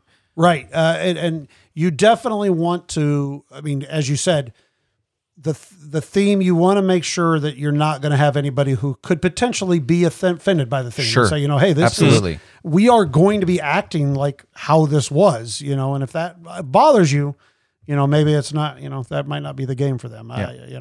So yeah, that's a great point. Well, I would just say, we talk about attacking, and sometimes I think you talked about why it succeeded last time on our Slack too, because sometimes with dice rolls, that is a part of it. This is, again, a war game. And so it is, I think I like how it does it. Like, it streamlines most war games and just saying, look, you are paying a coin per dice basically. And then when you pay with that money, you get to roll this many dice, and this is a success, this is a complete failure, this is, fatigue, those kinds of things. So it pretty much streamlines, I feel like, a lot of wargaming mechanisms in there for the most part, but it is very chancy, and you could just get screwed on dice rolls. That's important to know too. Right. And I'll agree with you on that is, if you don't like some luck and randomness, this is also not going to be a game for you, because it's a lot of luck and a lot of randomness. Now, it has on everybody's player board, it has like the odds, so as Chad was kind of talking about, when you roll a die, you're going to succeed whatever you're trying to do with a 1 or a 2.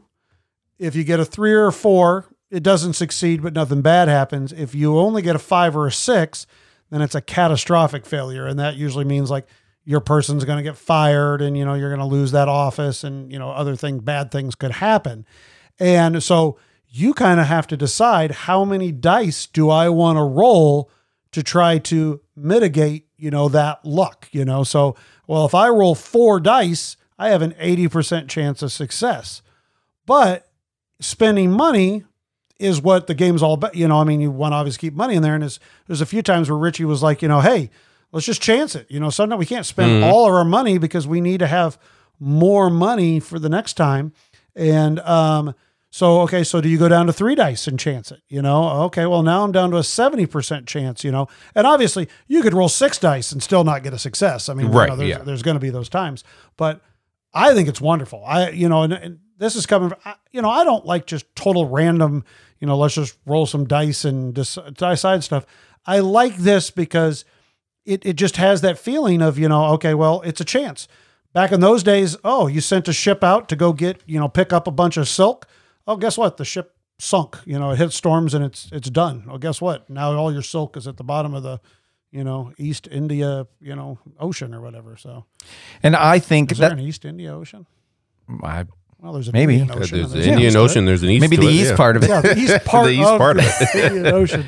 Well, I would say that's why, and this is, I'll probably talk a little bit more in my final thoughts, but that's why I would say this is meant to me as an experience.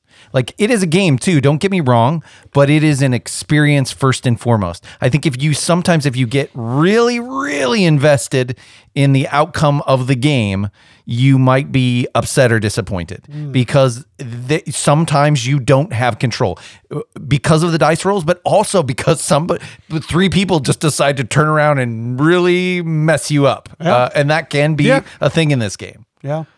So you just need to know that. But that's why I think it works to do the role playing, to do the negotiation. And really what comes out of it is the experience of it and the memories of it, what you created around the table. Right. I mean, I couldn't tell you who has won most of the games that I have played of it. Because I could. It's just kidding. Because those are pretty much irrelevant. It's the stories and the Richie being basically like, I don't care if the law's good for us. What's in it for me?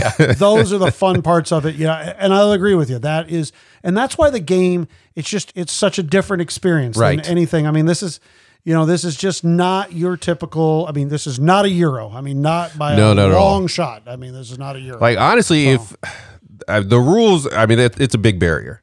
Like, people who are into like Ameritrash themey games, if you could get them over that rules hump, like the negotiation, the role playing within the game is more down that road. It's fantastic that way. I would say, and we talk about this, we talk about barriers. The biggest barrier is the events. So at the end of every round, you're flipping over this event deck that causes certain things to happen within the country. There might be uprisings, but how those uprisings happen and the different defenses within the countries that are symbolized by these tower levels, and which one's a capital and which one's kind of over the other neighboring countries and who's in charge. And then there's also this elephant to kind of symbolize where the rebellion or uprising might be happening next, sort of. Right. Those kinds of things are the heaviest minutia in this game that are probably the biggest barriers. And they work. There's a reason to have them, but they are. So this game is not something I'm going to play very, very rarely as any game, but this game is not something I'm going to want to play every weekend, but I will want to play it often, and somebody needs to remember those rules, because that's the niggling part of this game, is remembering what happens when certain cards are drawn in certain ways, basically. And, as I think I've played it, like I said, 9 times, and it's still not 100% with me. Like, I'm much better at it now, but it's certainly something that's in there. And so I'm going to segue real quick, because usually we kind of go through arts and components, and, as we already kind of talked about, it's a beautiful game, but rule book. And Cole, I love you. And as anybody else, whenever you watch Cole, does he remind you of Will Wheaton? Like, go watch him do a teach on heavy cardboard, and then go watch Will Wheaton do a teach. I don't know. Okay, I'll have to I watch it. hadn't thought about that. No, I will say I could compliment Cole, by the way. So I could listen to Cole talk. I could just always listen to Cole talk. I totally agree, but I don't know. The man, anyways. But this rule book to me sucked. Okay, and I'm being nice about that. But when you're talking, I'm not being nice about that. When you're talking about this heavy of a game, give me a GMT rule book. Okay, and I understand maybe I'm being a little snooty right now, but there is something beautiful when you're talking about this heavy of a game. I want to be able to go look and see, what's this word? Okay, where can I go find information about it? Okay, 14.4.3. He did that for Root, kind of. So well, he didn't do it for this game. And so like the other day, I was looking through this, and we had over $40 we were going to have more than $40 in the coffer of the company coffer. And I'm trying to look through this book, trying to find, can you have more money? Well, I find like 2 days later, I was reading the rule book, and I finally found it like an obscure spot, and it wasn't with anything else. And then, come on, when you do setup of a game, don't give me like number 4 here says, place a marker on the 5 space of the company balance track. I don't even know what a marker is when I'm first opening up a rule, and I'm reading it. So I'm just saying, I think this rule book, and I realize he's trying to make it for maybe more of a mass market type of, people out there, but this heavy of a game, I want a more streamlined rule book with just, and okay, if you want to make a rule book like this, you need to make another rule book along with it that's a more detailed, GMT, go to this type of rule. Like Chad said, that is what he did for Root. So yes, I would like that in this as well. So meaning that he's not unfamiliar with that style. And like like all the laws, which most of them are pretty self-explanatory, but we had one the other day where like, okay, it said something about the president's bonus that goes to the company, and it doesn't say, and how it worded it was like, is it go to the player and the company or just the company? And then there's nothing in there. There's nowhere in there that it gives you anything about the cards and anything like that. And so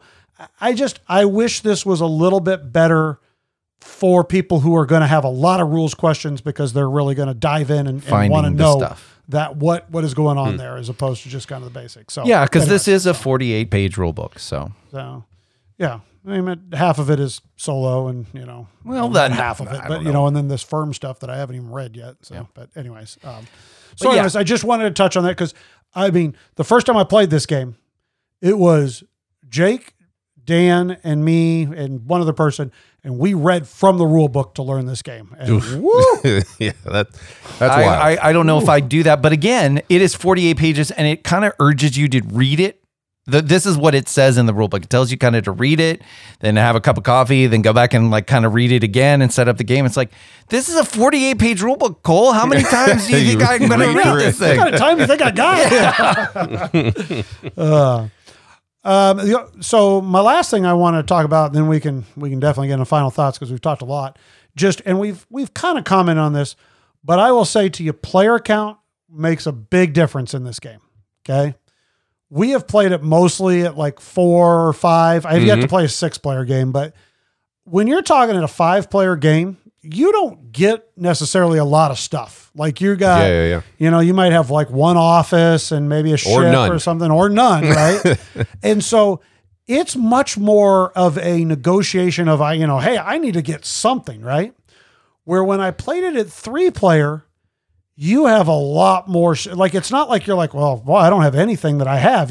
I still got a couple of things. Oh, you got a couple of things. Okay, that's okay. I'm not as worried about trying to wet my own beak because I got enough than when it's like in a 5-player game. So I think that's a big, big difference in there. Now, I didn't play solo or 2-player, but I did look and I did I read everything about it, and it looks very interesting because supposedly this is supposed to simulate the negotiation part of this game, which you would think that's really tough to simulate negotiation. But what it is if you play 2-player, you're going to play with one AI, basically they call it the Crown. It's the British Empire, and they kind of are working with you to do some stuff. And you have like these promise cubes that you can use. And if, like I said, if you're playing 3-player, so obviously, 2-player and the Crown is the 3rd player, then both of whoever is the active or the button, they call it kind of the button, is on one of the players. And so if the Crown has something where it's like, okay, give such and such to a player, whoever has the button, they'll get that. And then they pass the button to the other player. And so, and they even said, in negotiation wise, that's even something you could negotiate. You could be like, hey, I've got the button. I'll give you the button if you do this. And so then the next time that comes up. So I found that to be very interesting.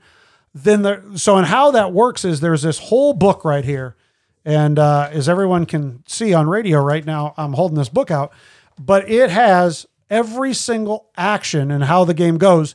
And then what will the company do depending on what kind of animal comes out on these AI cards or whatever. And then it will also be like, picks which president it will help or whatever the case is.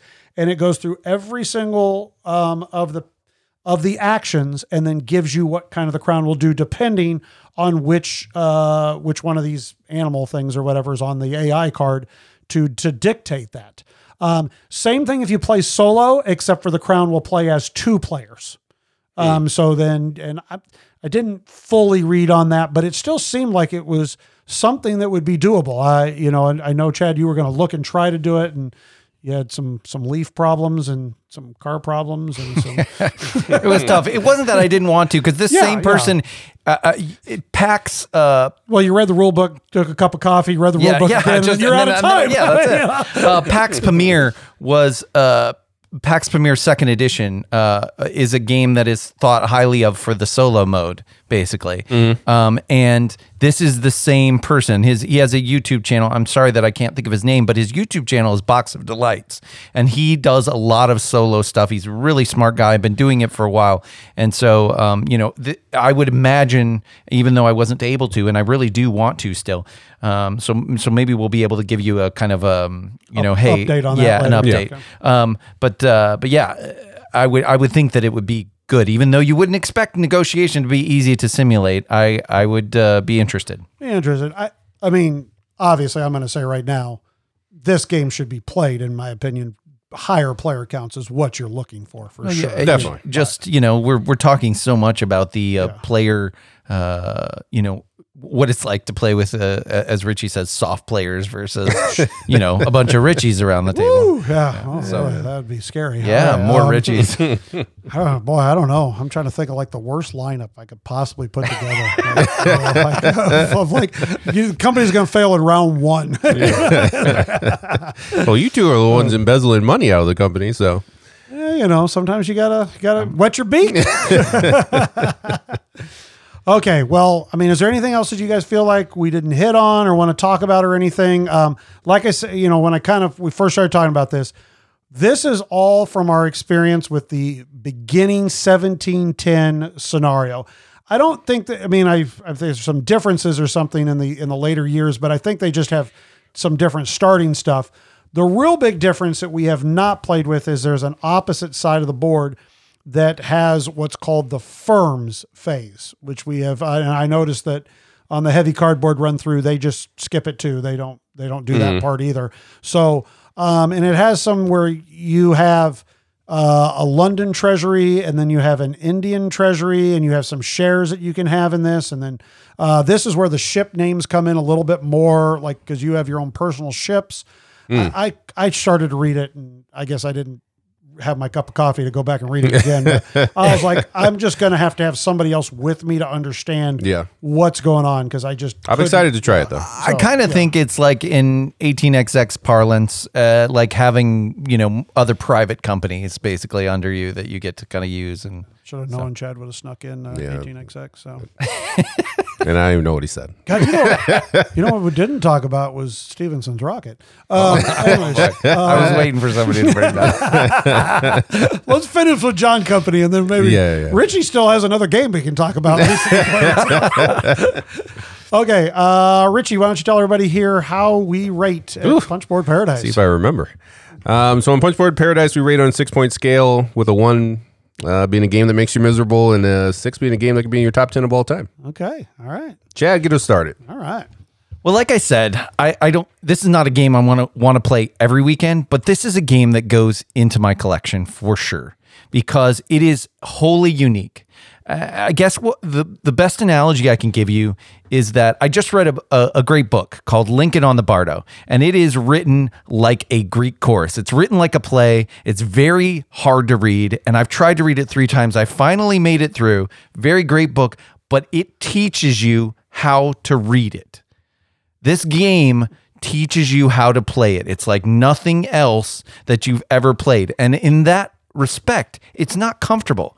You might ram your head up against it a few times and come away from it. And, but if you can put in the time, it is a wholly unique experience.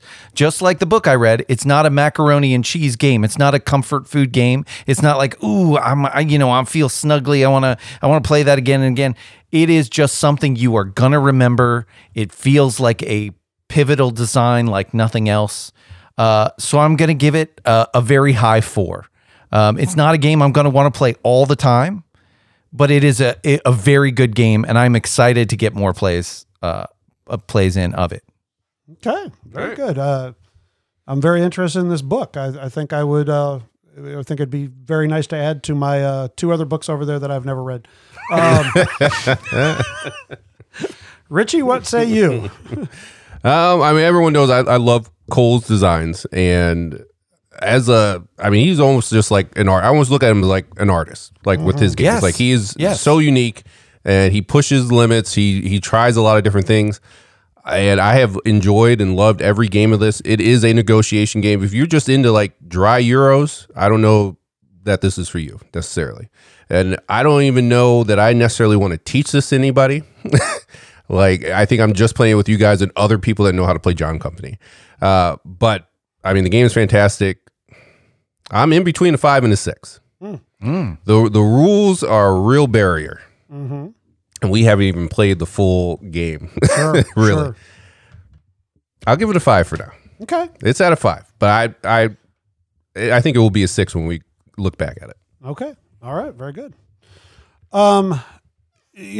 This is going to echo a lot of what you guys just kind of said.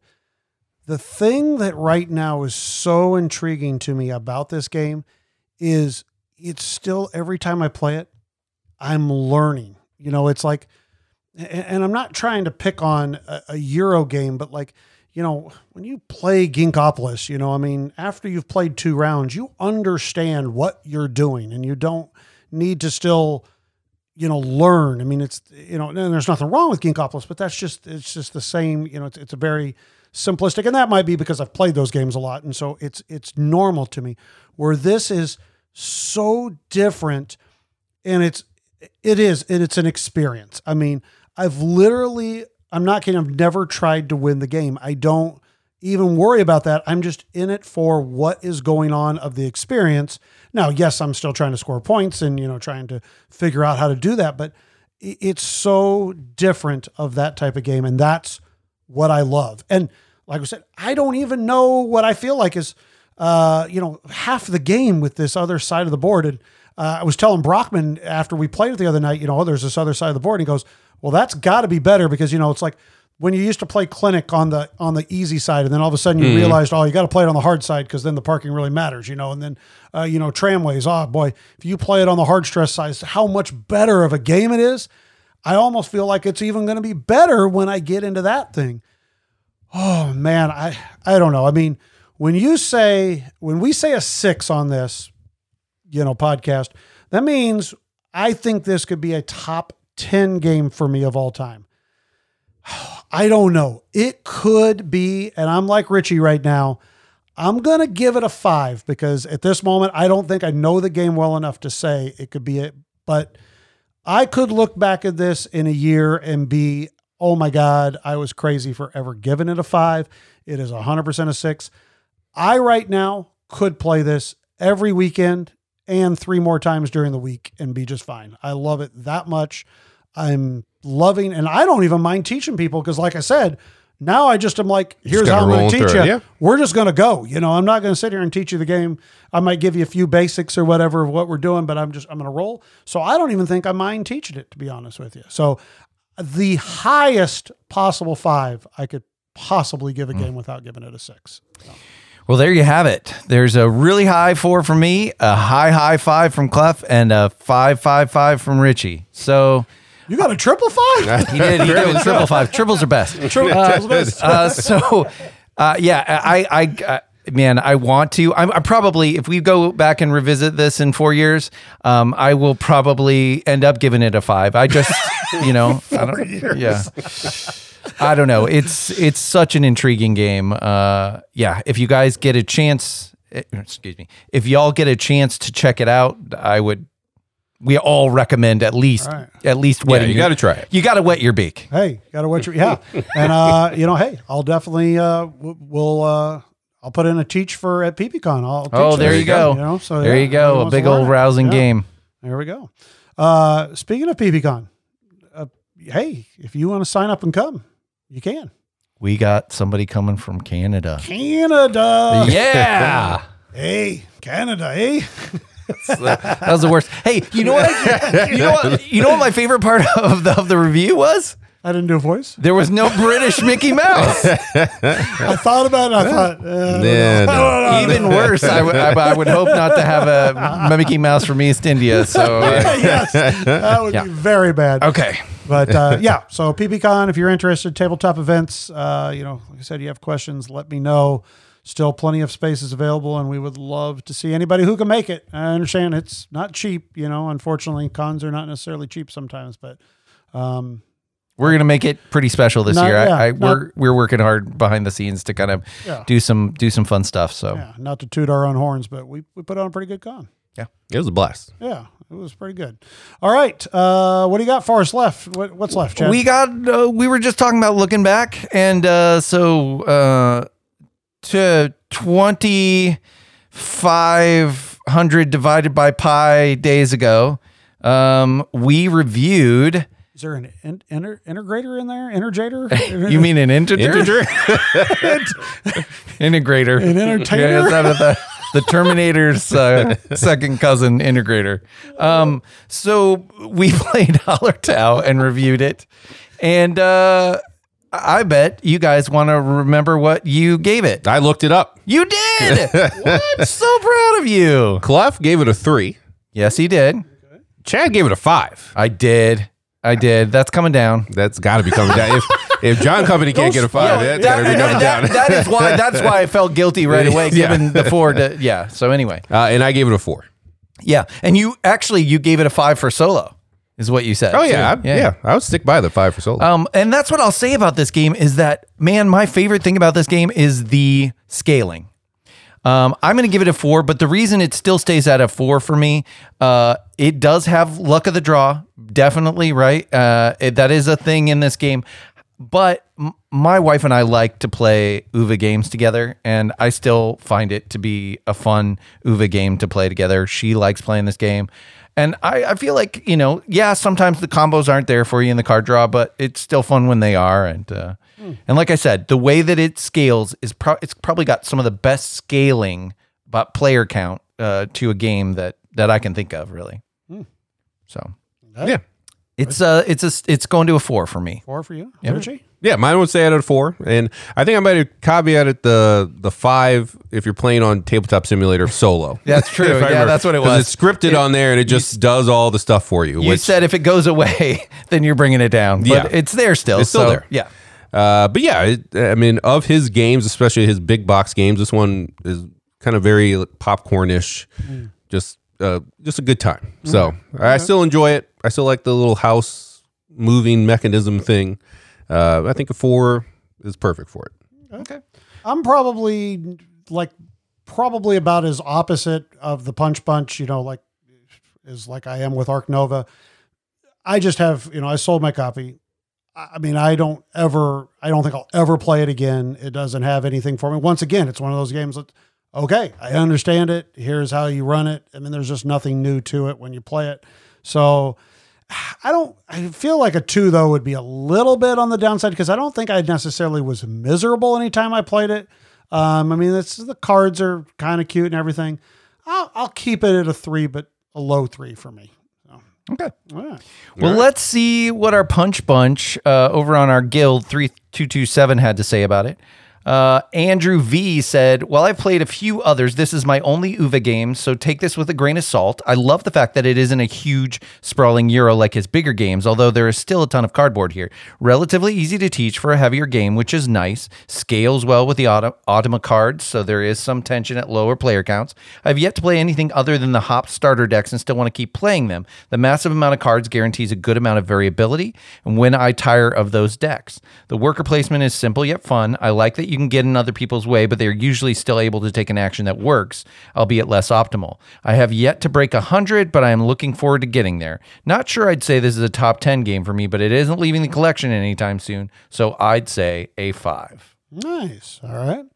Well, Aaron Schmidtkin said, it is a classic Rosenberg goodness. I think I enjoy it more with each play. PPP 5. Actually, I think it was just 2 PPs there. An extra P. There's some more P's in there.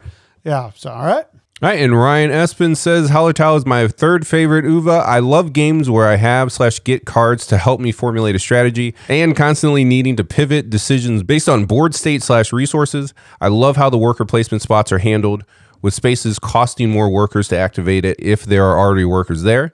It's not Agricola for me, which I consider to be a 6 on the PP scale, but it certainly is a high 5 for me. So we do have some Rosenberg fans in the group, and I think you kind of know going into it. There were so many reviews of this that you kind of know that card draw is a thing because a lot of people said it. So you kind of know if you're going to get that when you start it. So the people that like it already kind of had an inkling that they liked it, I think. So, but there you have it. That is an episode. That is Monster Games.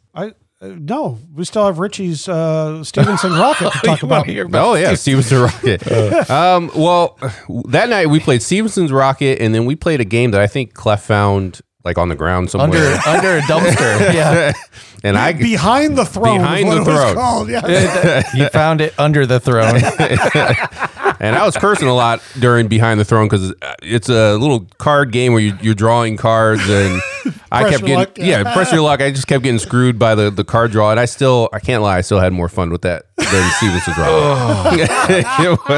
Stevenson Rocket was one. I don't like the putting the track behind the train. Yeah, it is very confusing if you're a big Age of Steam fan. It's like, what the hell is going on here? Yeah, I didn't like that at all. Even though that really didn't have that much. It didn't change. Like if you just put it in front, it wouldn't make a difference. But it does make a difference. It does, yes. Yeah, Stevenson Rocket. I can't recommend it. What would you give it on the punchboard scale there, Richie? Here's that. I had fun. I always have fun around the table with you guys, so it automatically like pushes it to a 3. But like gameplay wise, it's a 2. I'm sorry. Yeah, there was a lot of it was funny. I told you I'd play it again. Yeah, did I you did. not? And he did. He did. He was watching a lot of the baseball game, but he did. He was play. This is what he did come in second place. So I can't actually. He had talk one eye on the game, and then the other eye was on Richie to be like, I told you. Oh boy! All right, now it's an episode. There we go. It's always good. Yeah, that's true. I think more and more we talked about this, right? Like more and more.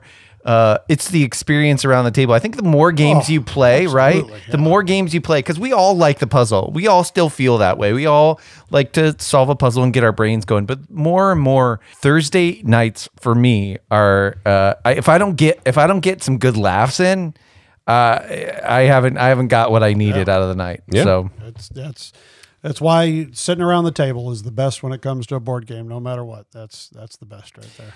Punch Bunch.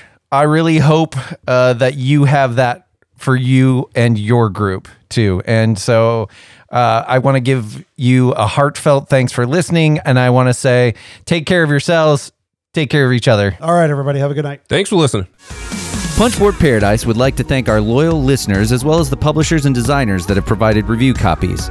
You can find us at punchboardparadise@gmail.com. You can find us on Twitter at Punchboarders. We are on Instagram at Punchboard Paradise and Facebook at Punchboard Paradise.